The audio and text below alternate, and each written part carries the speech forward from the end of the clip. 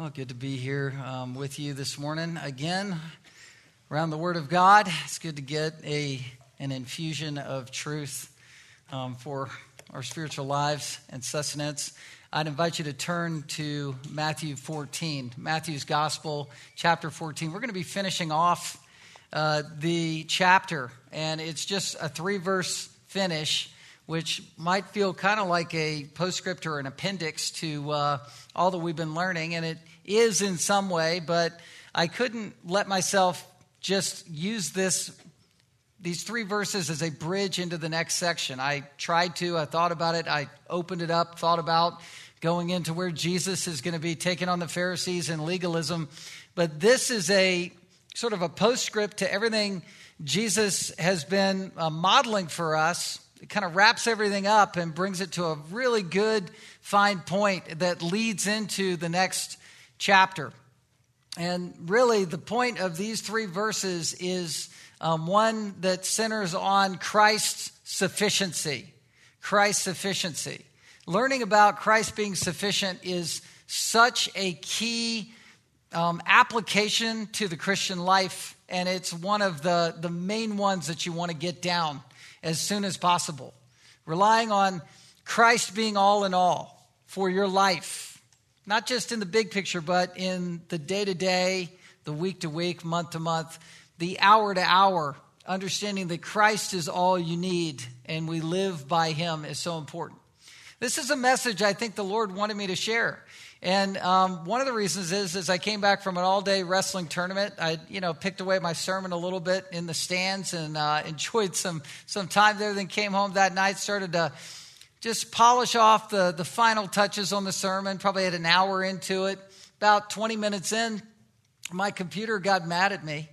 I've been kind of mean to it and not allowed it to reboot, restart itself and upload new programs and all that stuff. I just put it off. And then I had this sort of computer storm happen where basically the Word document started talking to the fact that I wouldn't reboot it and reset it. And it just went into that non-responsive mode. And so you're just in limbo. And then you exercise the fruit of the Holy Spirit and patience and just let it go. No, you punch it and try to hit it and, turn it on and off. And then I'm on the phone with Nathan, poor Nathan, and he's giving me sort of comptroller help. And this is how you completely hard shut it down. And you're just praying that the sermon comes back because it was gone. Like the Word doc that came back when I was messing with it was everything I had done up to last week, because I kind of do it in a long series, but minus what I had done all week to prepare for this morning. So I did have a raw copy of, kind of a mark through thing that I would have preached from, but lo and behold, it came back. It was up in the cloud, and the cloud spat it back down, and here we have a sermon. It's amazing. It's incredible. It was a miracle. Just kidding. All right, let me just get out of that and bring us back to this. I am excited. This is an applicational sermon, and there's a lot of passages at the end of this message to apply, and you don't have to write them down because they'll be posted. So you can just enjoy and think and sort of drink in what you're supposed to think about in terms of what Christ's sufficiency means for you. Let me just read our text. Verse 34 of Matthew chapter 14. And when they had crossed over, they came to land at Gennesaret. And when the men of that place recognized him, they sent around to all that region and brought to him all who were sick and implored him that they might only touch the fringe of his garment. And as many as touched it were made well. And we know Jesus has been on retreat, or at least in his mindset. That's the case I've been trying to make, because he came at the end of his parable teaching. John the Baptist was executed. Jesus had word of that. Herod Antipas was kind of high threat. And for whatever reason, Jesus said, I need to get away. So I'm going on a boat. He invited the disciples to go with him on their boat or whatever. And they went across the top of the Sea of Galilee, west coast side to the east coast side, to a desolate place. So Jesus is 4 hours in a boat, isolated, and having quiet time just to sort of disengage. And the crowds and masses are trekking across the top above the Sea of Galilee on the mountains, looking down at Jesus, only to meet him on the other side. He was going to a desolate place, a desert place, isolated away from others with his 12.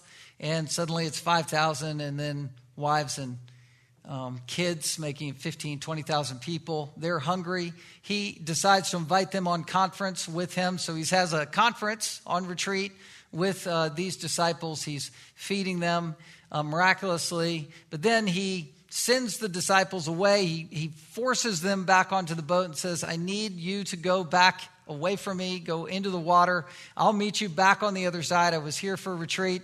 He disbands the crowd somehow. As the Son of God, he can do that. Disbands, sends them away, and he goes and climbs his way into fellowship with the Lord. So he's on retreat.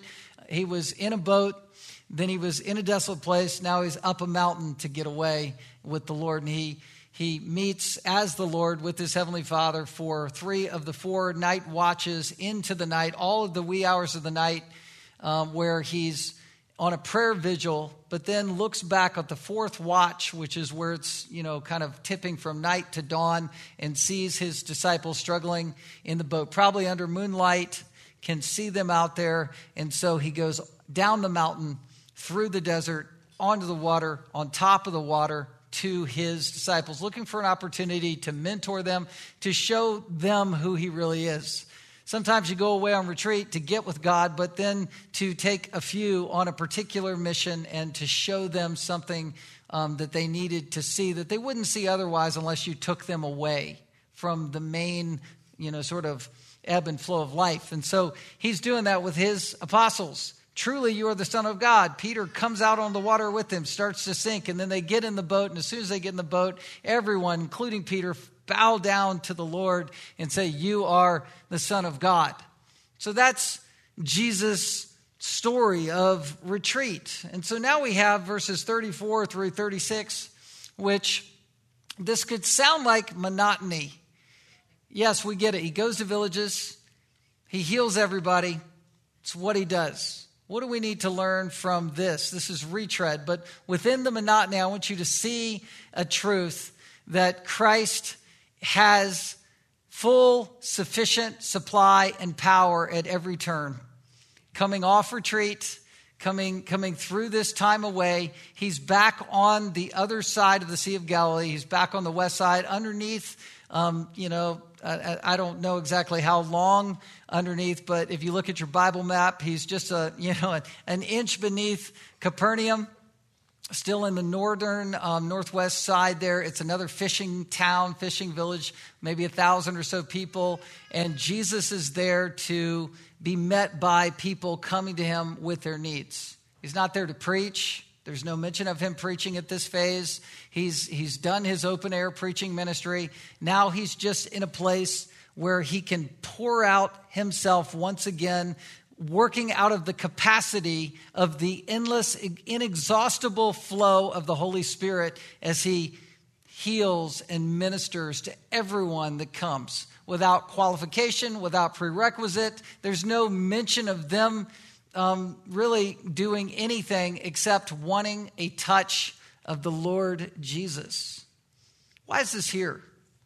I think this is here for us to not only see and recognize that Jesus is the healer, but to recognize his inexhaustible ministry that he models for us to follow. We are supposed to follow a ministry that is like Jesus. We are to live as Christ, and to die is gain, to go be with Christ. Paul said, follow me as I follow Christ. So how do we follow Jesus in a ministry like this? I'm going to unpack these verses to try to explain that to you, but I want you to see that when you go away on vacation and you come back and say, I need a vacation from my vacation, that sentiment is not the Christian life. Wherever we are, whether we're away, whether we're in weather events like Jesus was, whether we're up a mountain, whether we're in a desert place, whether we're in a conference, we should strive to engage with Jesus in a way where he is our rest. This is what Jesus modeled. He was on retreat, and he was in crowds, and he was alone. He was in different variety of circumstances. He did change things up so that he could go on retreat in a physical sense. But spiritually speaking, to rest in the Lord is an internal spiritual connection where you are vitally connected to God all the time. And that's what Jesus is modeling for us to see. He's vitally connected to his heavenly Father. It's the inner sanctum that we have with the Lord that keeps us going. That's where we find our rest. That's where we find our retreat. True spirituality works from the inside out, not the outside in. And that's what Jesus is showing us. It is a focused heart. A lot of people are talking about retreat, getting away. I mentioned earlier the weather is coming. The 6 months of cold and dark, and all the people that say, especially those on the outside that say, I could never live there because it gets so cold and so dark. And in my mind, my internal monologue is, you could never live here because you're not tough enough or strong enough to face God's creation up here. But really, I joke about that, but really it's an attitude. Everybody can complain about anywhere that they are. You can see the good or you can see the bad. You can see the long, beautiful dawning and the long, beautiful dusk and the long, beautiful morning that happens here through the winter. Or you can say, wow, it's cold and it's dark. You can do one or the other. You can enjoy and bask in the beauty of creation. I've never seen sights like I saw this fall when I was up taking kids home at neighborhood drop-offs and whatever and looking down on brilliant orange and red foliage with the Cook Inlet around. Just spectacular. And I guess if you're complaining at all, focus on yourself, you're going to miss all of that. But the beauty of creation abounds here.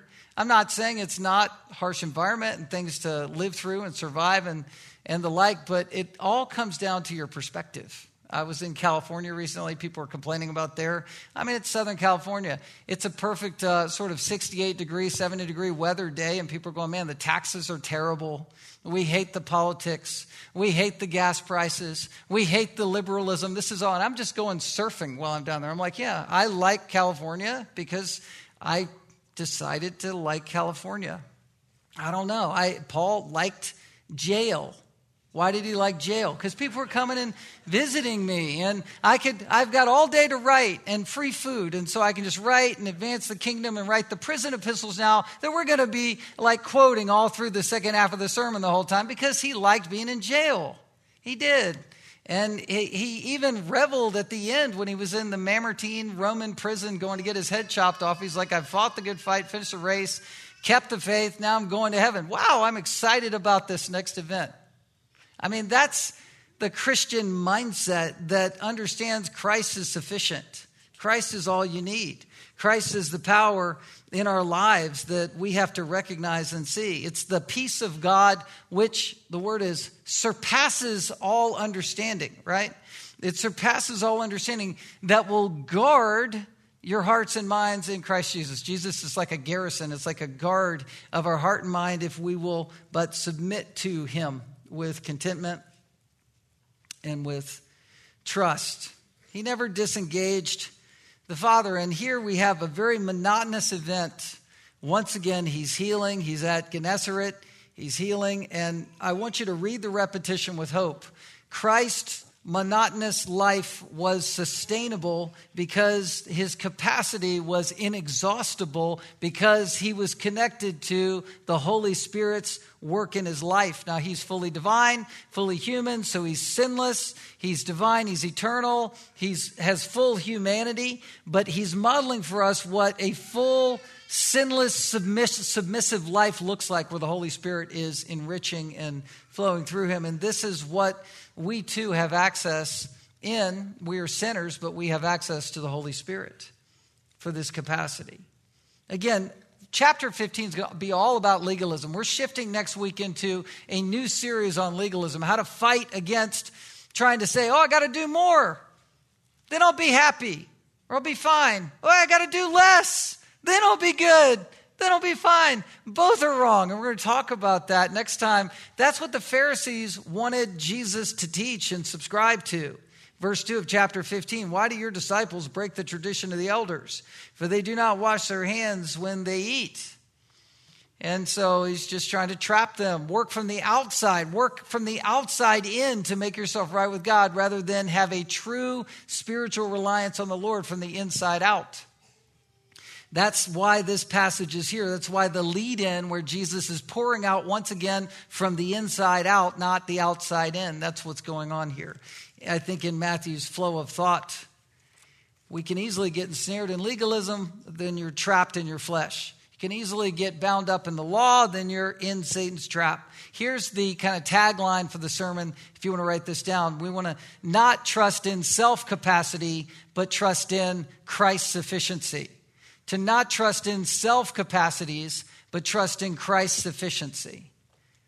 It's the final phase of retreat. If you're taking the big picture notes, point 1 of Christ's retreat was pursuing nearness with God. It was a reason he went away, verses 13 to 21. Then he was presenting opportunities to mentor. That was him walking on the water, showing himself as Son of God to the apostles, verses 22 to 33. Now he's pouring out blessing on spontaneous needs, verses 34 to 36. These are phases of retreat. The final phase was a pour out. Jesus' capacity, it's proving inexhaustible because of 3 qualities. We're going to see 3 qualities of his inexhaustibility.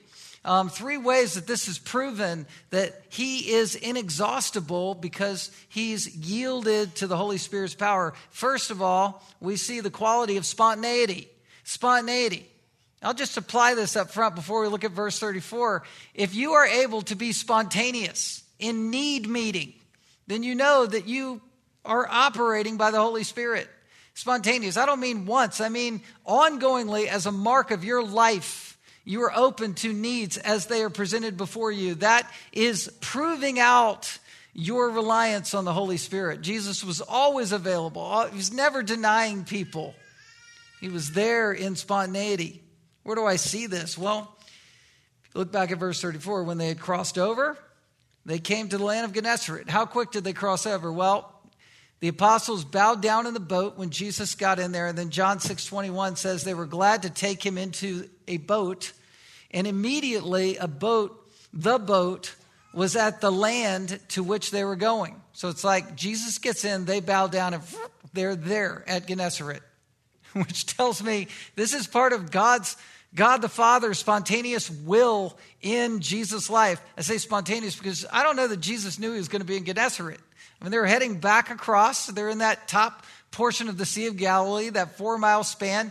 They're probably somewhere in the middle.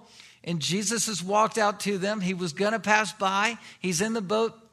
They bow down and boom, they're just there suddenly at Gennesaret. And Jesus embraces this. There's no pause in ministry. They came to the land of Gennesaret. That's where they were supposed to be, right in the middle of God's will that from man's perspective looked unplanned. That's how the Christian life is. It's God's plan, but it's unplanned for us from our perspective. There's a woman in our church. She lives elsewhere, and I've said this before, but she, real vibrant, energetic husband-wife team, Christian people, real lovely people. And, this is sort of before her time, but she was diagnosed with stage 4 cancer. It was God's plan, wasn't her plan. So she spontaneously is responding to that. She texts me off and on. I talk to she and her husband from time to time, pray with them.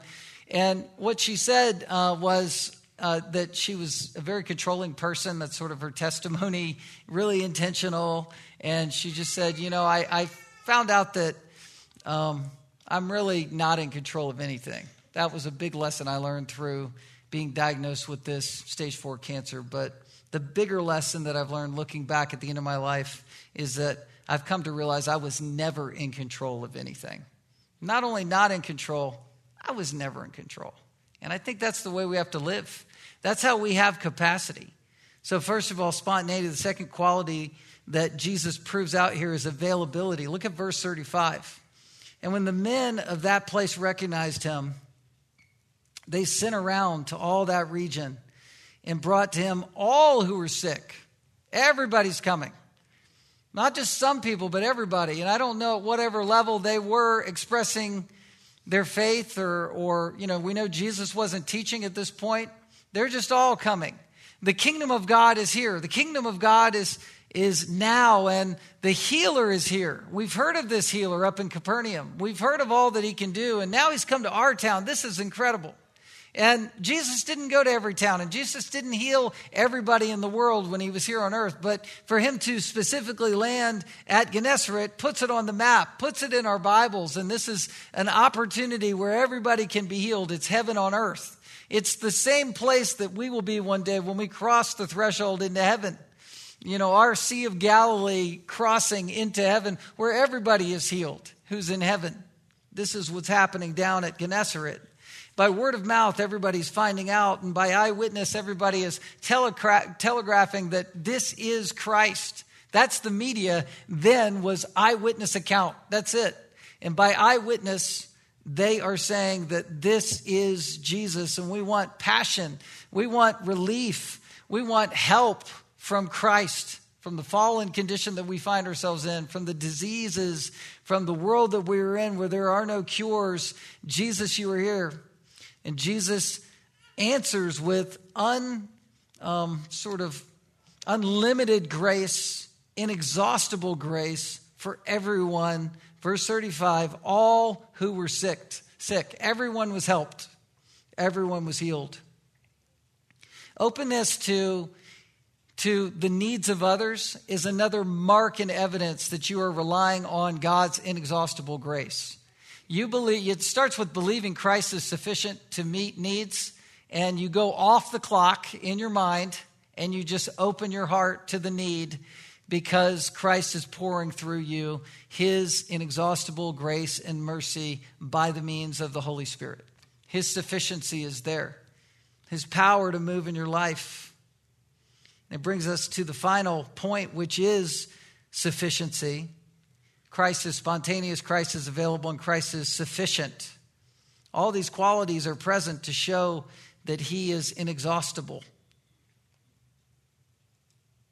Sufficiency, verse 36. And I want you to see this phrase. This is kind of what created the whole sermon. It says, the people implored him that they might only touch the fringe of his garment, and as many as touched it were made well. What do the people want? They want one thing. The word only here is manon, only. Only one thing. We want to touch the hem of the garment. We want to touch the little tassel on the bottom. That's it. It's what we want. Some people could misconstrue that as making Jesus like a vending machine or a genie or a magic trick or, the magic cloak that we want to touch.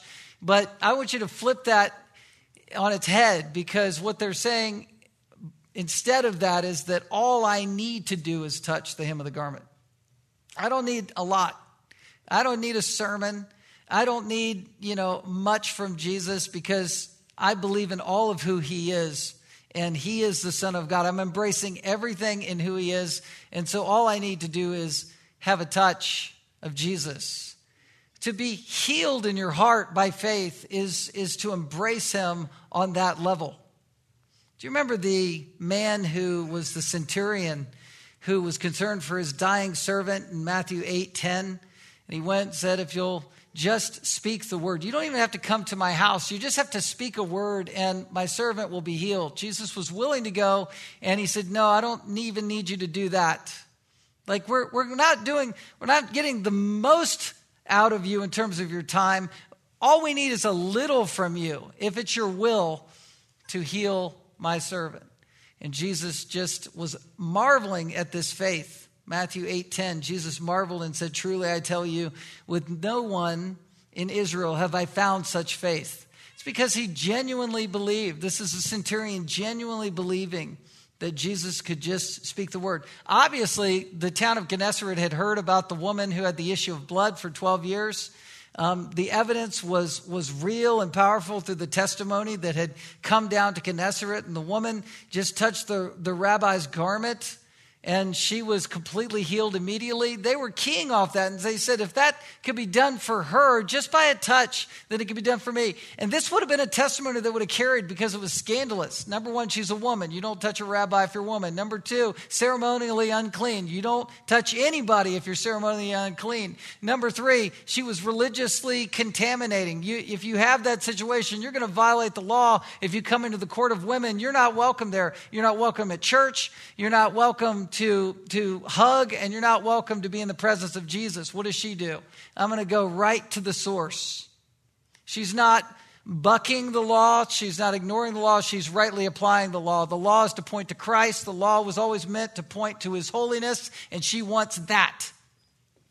And so she says, whatever this means, as it applies to me, I see Jesus and I need to run to him.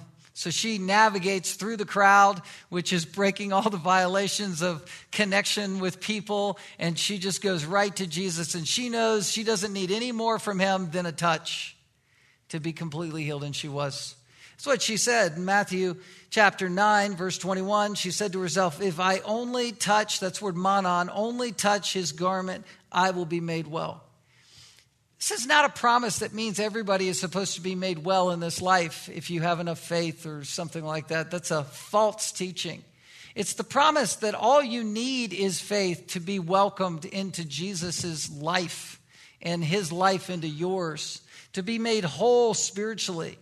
This is the idea here. This is the truth of Gennesaret. There is physical healing. Physical healing is 100% promised in this way when we are in the presence of Jesus in heaven.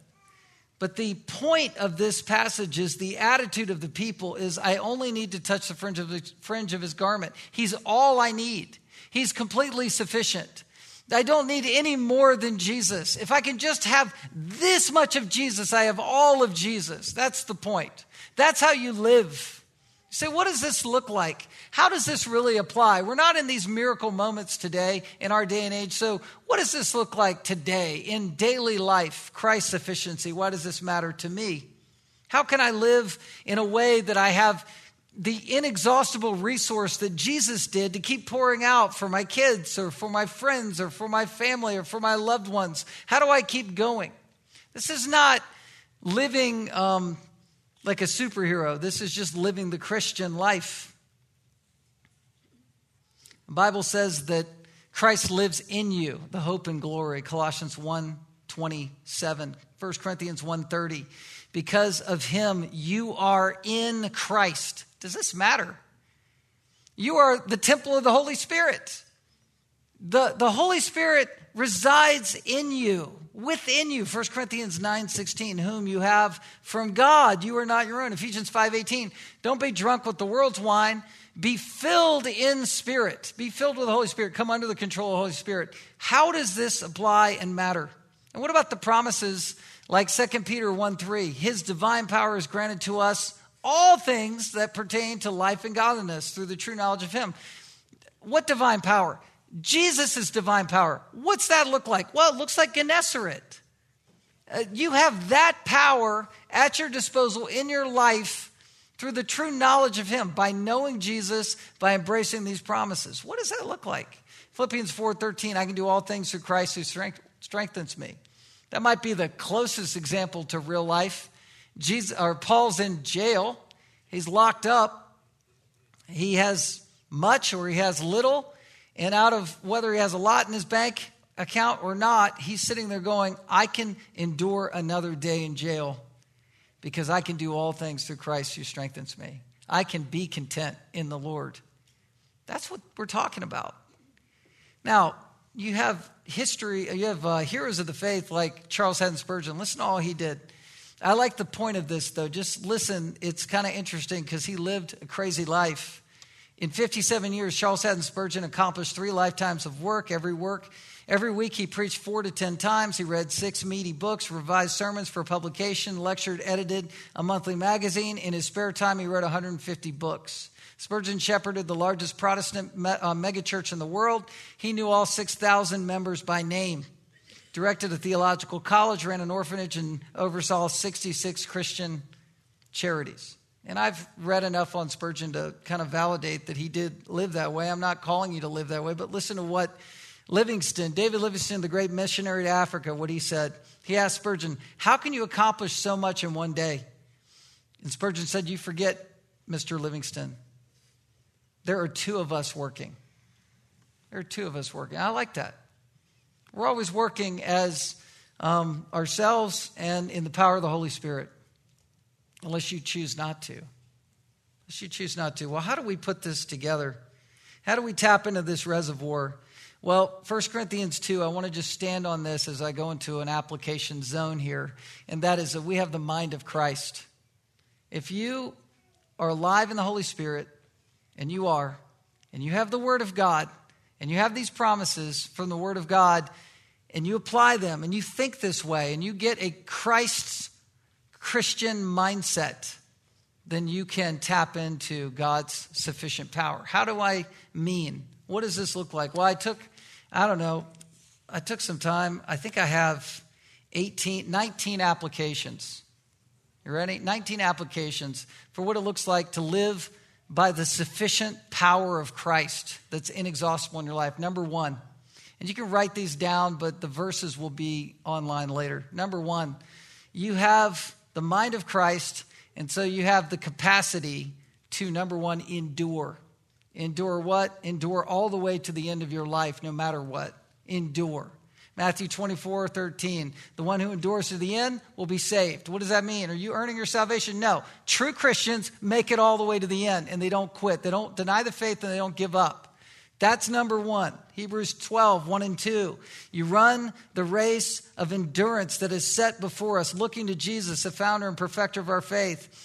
That was for the joy that was set before him. He endured the cross, despising the shame. Revelation 3:21, the one who conquers, the one who, translated also, overcomes, I will grant him to sit with me on my throne. The one who overcomes. Number two, so not only do you endure, number two, you rejoice, you can pray and give thanks all the time.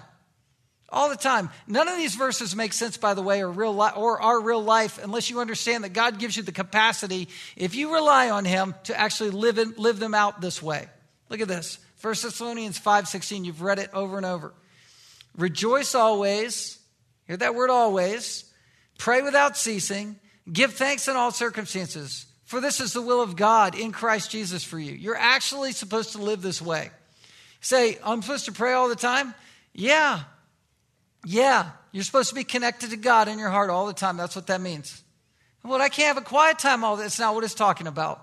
Living in communion, you should be able to say, I'm immediately able to think about Jesus is with me right now. That's praying without ceasing. God is with you. You're recognizing the presence of God in your life all the time. I'm upset. I'm sad. I can rejoice right now, even though I'm super sad about something. Always.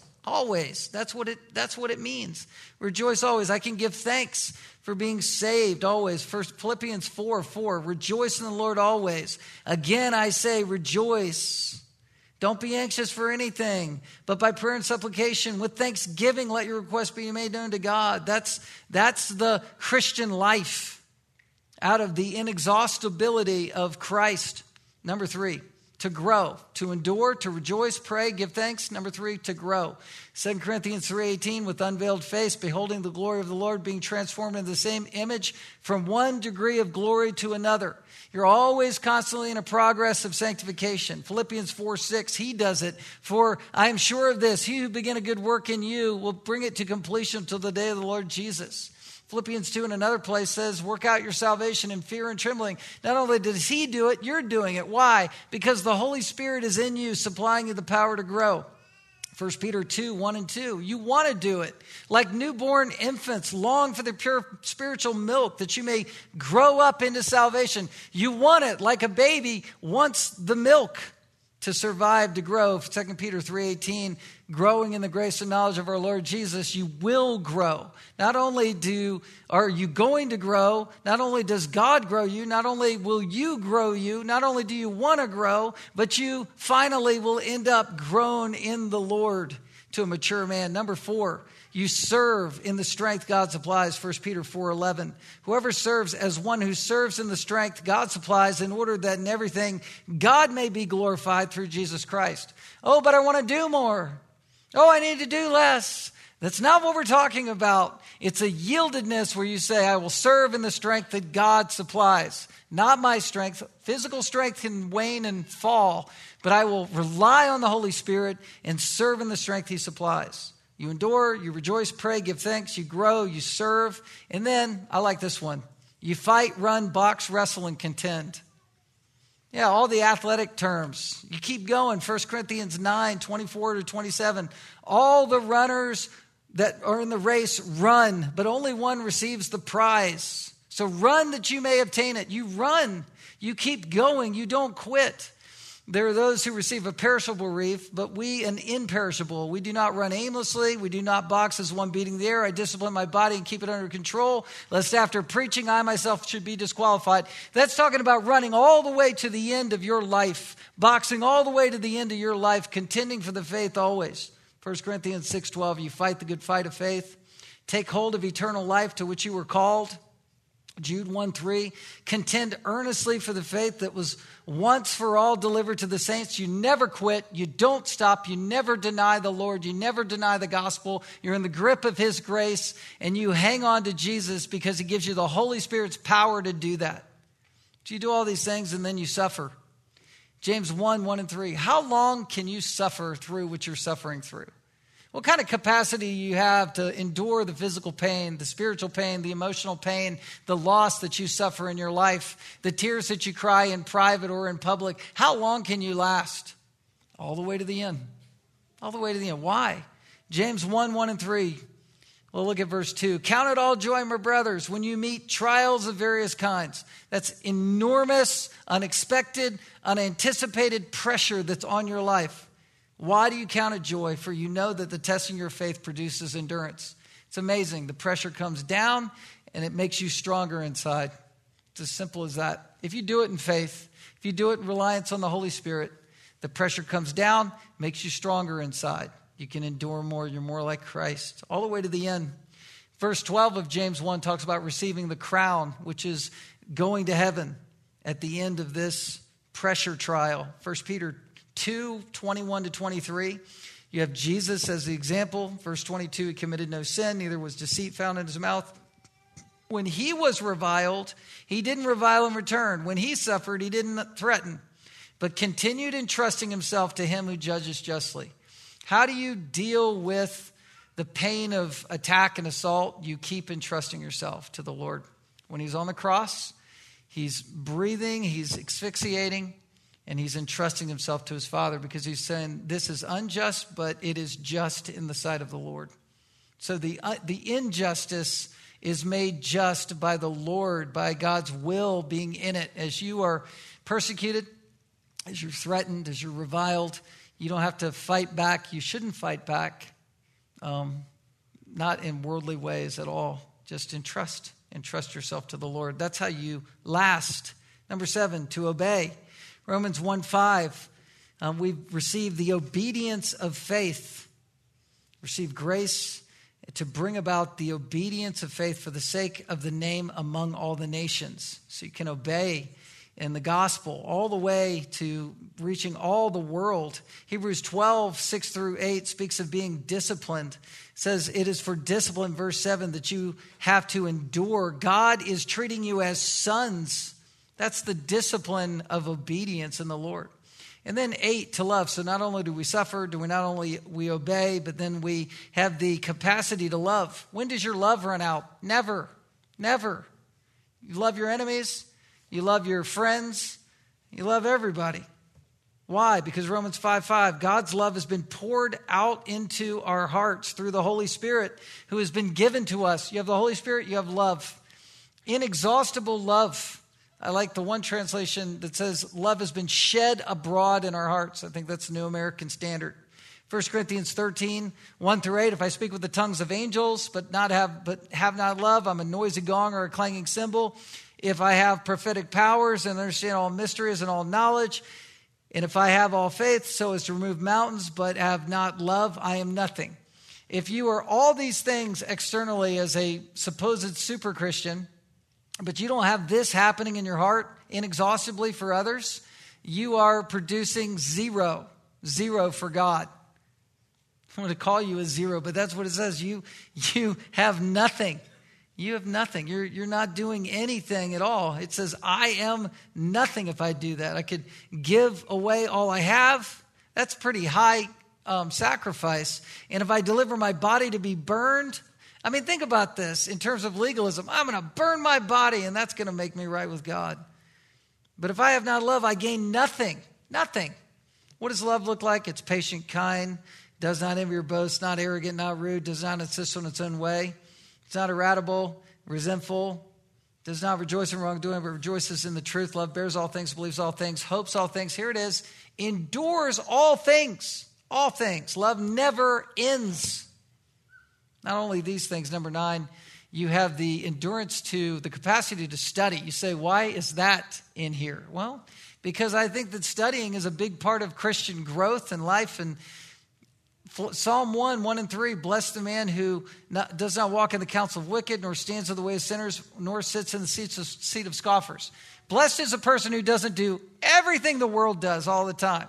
What are you doing opposite of that? But his delight is in the law of the Lord. Everything that the world does, scoffs, mocks, sins. No, I'm going to just love the Bible instead. And the law. And in this law, he meditates night and day. Supposed to think about, what are you calling me to seminary? You saying I'm supposed to be a Bible student all the time? No, just like I'm saying, like you can pray without ceasing. Ceaseless prayer is just the acknowledgement that the Lord is with you and in your life, and you're communing in fellowship with him all the time. If you're sinning, you're doing a bad job, but he's still there. He's still there. The word of God, let the word of Christ richly indwell within you. When the word of God is seed planted in your life, it's there. You just have to choose to think about it day and night. Psalm 119:97. Oh, how I love your law. It's my meditation all the day. 2 Timothy 2:15. Do your best to present yourself to God as approved, a worker who needs not to be ashamed, rightly handling the word of truth. Teachers, students, get into the Word of God. This is how you grow, and you want to. Number 10, to teach. You have the endurance to teach, the capacity to teach. 1 Peter 4:11, whoever speaks as one who speaks the oracles of God. You're speaking for God out of the overflow of that. Preaching. Number 11, you preach in season and out of season. It's always 2 Timothy 4:1 and 2, not when it's popular only, but when it's unpopular, when it can bring persecution, when it can bring threat, when it's upsetting someone. It's offensive, but you keep doing it because the word of God's in you. What about the fruit of the Spirit? You can bear fruit. You have the capacity to always love, have joy, peace, patience, kindness, faithfulness, gentleness, self-control. Against such things there is no law. All those who belong to Christ Jesus have crucified the flesh with its passions and its desires. If we live, here it is, if we live by the Spirit, let us also walk by the Spirit. So reliance on the Spirit, this fruit comes out of your life all the time. That's the Christian life. That's living by the sufficiency of Christ. Or we're halfway there. To give, Ephesians 3:4-19. For this reason I bow my knees to the Father, from whom every family in heaven and earth is named. And this is what he prays. This is Paul. That according to the riches of his glory, he may grant you to be strengthened with power through his Spirit in your inner being. You give because he's given to you. Verse 17, so that Christ may dwell in your hearts through faith, that you may be rooted and grounded in love, to see the height, depth, length, and breadth, and know the love of Christ which surpasses knowledge. Out of the overflow of that, God giving to us, we give. Philippians 4:15. Paul talked about participation in giving and receiving. Even in Thessalonica, you sent me help for my needs once again. Not that I seek the gift, but I seek the fruit that it increases to your credit. As you give, and we can continue to give, God is filling our cup back. says, I have received full payment and more. I am well supplied, having been received from Epaphroditus the gifts you sent, a fragrant offering, a sacrifice acceptable and pleasing to God. And God will supply, here it is, the sufficiency of Christ. God will supply every need of yours according to what? His riches and glory. You can't outgive God. God is inexhaustible. He will give back to you and protect you and guide you as you give. Number 14, to glorify. So 1 Corinthians 10:31, whether you eat or drink or whatever you do, do all to the glory of God. Even the mundane things of eating and drinking, you give glory to God. When are you supposed to give glory to God? All the time. At church? Sure. At Awana? Why not? Sunday school? Okay, it's easy there. All the time. In the car, in the bed, in front of the TV, around the house, with your friends. Glory to God. All the time.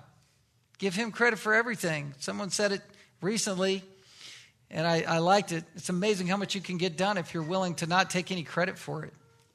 It's all glory to God. What about singing? You say, I don't like to sing. Well, Ephesians 5:18, don't get drunk with wine, be filled in the Spirit, dressing one another in psalms and hymns and spiritual songs, singing and making melody to the Lord with your heart, always giving thanks in everything, submitting to one another in reverence for Christ. It's the life of the Spirit. Number 16, not only do we glorify all the time, we sing all the time, we can be holy all the time. Philippians 2:12, therefore, my beloved, as you have always obeyed, so now not only in my presence, but much more in my absence, work out your salvation in fear and trembling. It's obedience. It's holiness. 1 Peter 1:13, preparing your mind for action. Verse 14, as obedient children, don't be conformed to the passions of your former ignorance. Don't go back to what you used to be like. But as he who called you is holy, you also be holy in all your conduct, since it is written, you shall be holy as I am holy. Remember, this is a text from Matthew about monotonous ministry, another group, another opportunity to heal. This is your life in terms of another opportunity to obey, another opportunity to be available, to be spontaneous, to be available, to rely on the sufficiency of Christ in holiness, to restore. Galatians 6:1, you who are spiritual should restore people in a spirit of gentleness.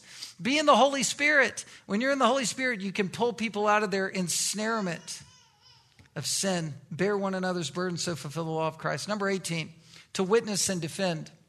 What are you supposed to witness? All the time. Where's my evangelistic crusade?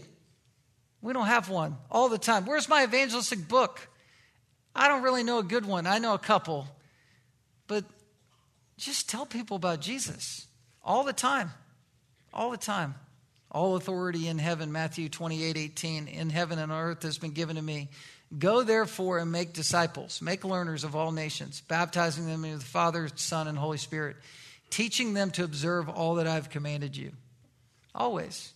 We teach. We call people to Christ. Just do it. Why? Because I am with you always. Behold, I am with you always to the end of the age. That's the sufficiency of Christ. Why do you witness? Because Jesus is there. Next time you sense, should I witness or not, just ask Jesus, who's standing right there next to you. Should I tell him about you? And he'll say, yes, I'm giving you the power to do that in this moment. Colossians 4:6, let your speech always be gracious, seasoned with salt. It's supposed to be gracious all the time, and it's supposed to be convicting all the time, so people will know how you ought to answer each person. So, all right, 1 Peter 3, you're always ready to make a defense for the faith. Number 19, it's our last one. Everybody wake up for the final one. You'll feel better. All right, just kidding. Hebrews 10:24 and 25, let us consider how to stir up one another to love and good works, not neglecting to meet together, as is the habit of some, but encouraging one another, and all the more as you see the day drawing near. How often are we supposed to gather? We're supposed to keep gathering for church all the time, all the years that we're alive until we go to heaven, because this is our touch point of heaven on earth. This is where God's voice calls us to live right. This is where hopefully the Holy Spirit is reminding you that he is there as your full resource and sufficiency to live therein. It comes by showing up and hearing the word of Christ. Christ-like in our capacities. That's how we live. We live spontaneously with full availability in the sufficiency of Christ. We have the mind of Christ to do this as we fill our hearts with Scripture and think this way. I'm not calling you to be a Superman. I'm calling you to resist legalism and yield to Christ's submission. I was talking to somebody, was talking through this sermon before I preach it to you, and this guy, he said, I asked him if I could use this illustration because he just started talking about his own experience and applying it to himself in the way that he did, and I thought it was very powerful. He said last week he listened to the sermon about Jesus walking on the water and Peter and everything that went on, and he started to muse about it and think about it, and he wanted to take a walk in last Sunday's afternoon. And I thought, that's interesting. So what happened to him, I guess in some sense is my fault because I sent him on that walk. I don't know. But he went out into the wilderness and he went up high into an area that was mountainous. And he's a mountain guy. I mean, he's an outdoorsman. He should have been fine. He had his dogs with him. He went about an hour away and he came to this tipping point. He had a run-in with a moose that was kind of sketchy and kept going. And he came to this tipping point where weather started to hit and snow was hitting and he had his hood up and he was describing his ears kind of being battered around by his hood and the wind, and then the snow's hitting his face. Suddenly he was weathered in and he's at the tipping point. Do I go back where I know I can be safe or do I go forward? He said, well, of course I'm going to go forward. That's what you do. And so he kept going and just kept moving around and knew where he was going. But suddenly he found himself trapped in a whiteout where the topography is gone. It's indistinguishable and he can't really see anything but what's in front of him. And so what he did is he turned a 2-hour event to a 6-hour event with his dogs and with his cell phone that had minimal cell use for his compass, and just kind of moved step by step and never panicked. And I believe him knowing him, and he just sort of went inside his own heart and relied on the Lord and said, okay, now I'm going to apply the message and I'm going to trust completely on you, Lord. I'm thankful I don't have my family with me. I don't have my kids with me. I'm just here and I've got my dogs, and we're going to just trek through this whole thing one step at a time until finally you get resolution. He saw this pass that he'd been kind of looking for. The dogs kind of acted like they were aware of where he was. And he went through it and he made it back. But the lesson of this is simply that in the Christian life, we're not looking to be supermen. We're not looking to be Charles Haddon Spurgeon. We're not even looking to be the Apostle Paul or the Lord Jesus. I mean, we want to be like Jesus. We want to follow Paul as he followed Christ. But we just want to live hour to hour, day to day, week to week, moment by moment, in complete reliance on the Lord. You have the mind of Christ. You have the sufficiency of the Holy Spirit to make it through another day, another week, another month, another event, another year in the Lord as we are pressing towards glory.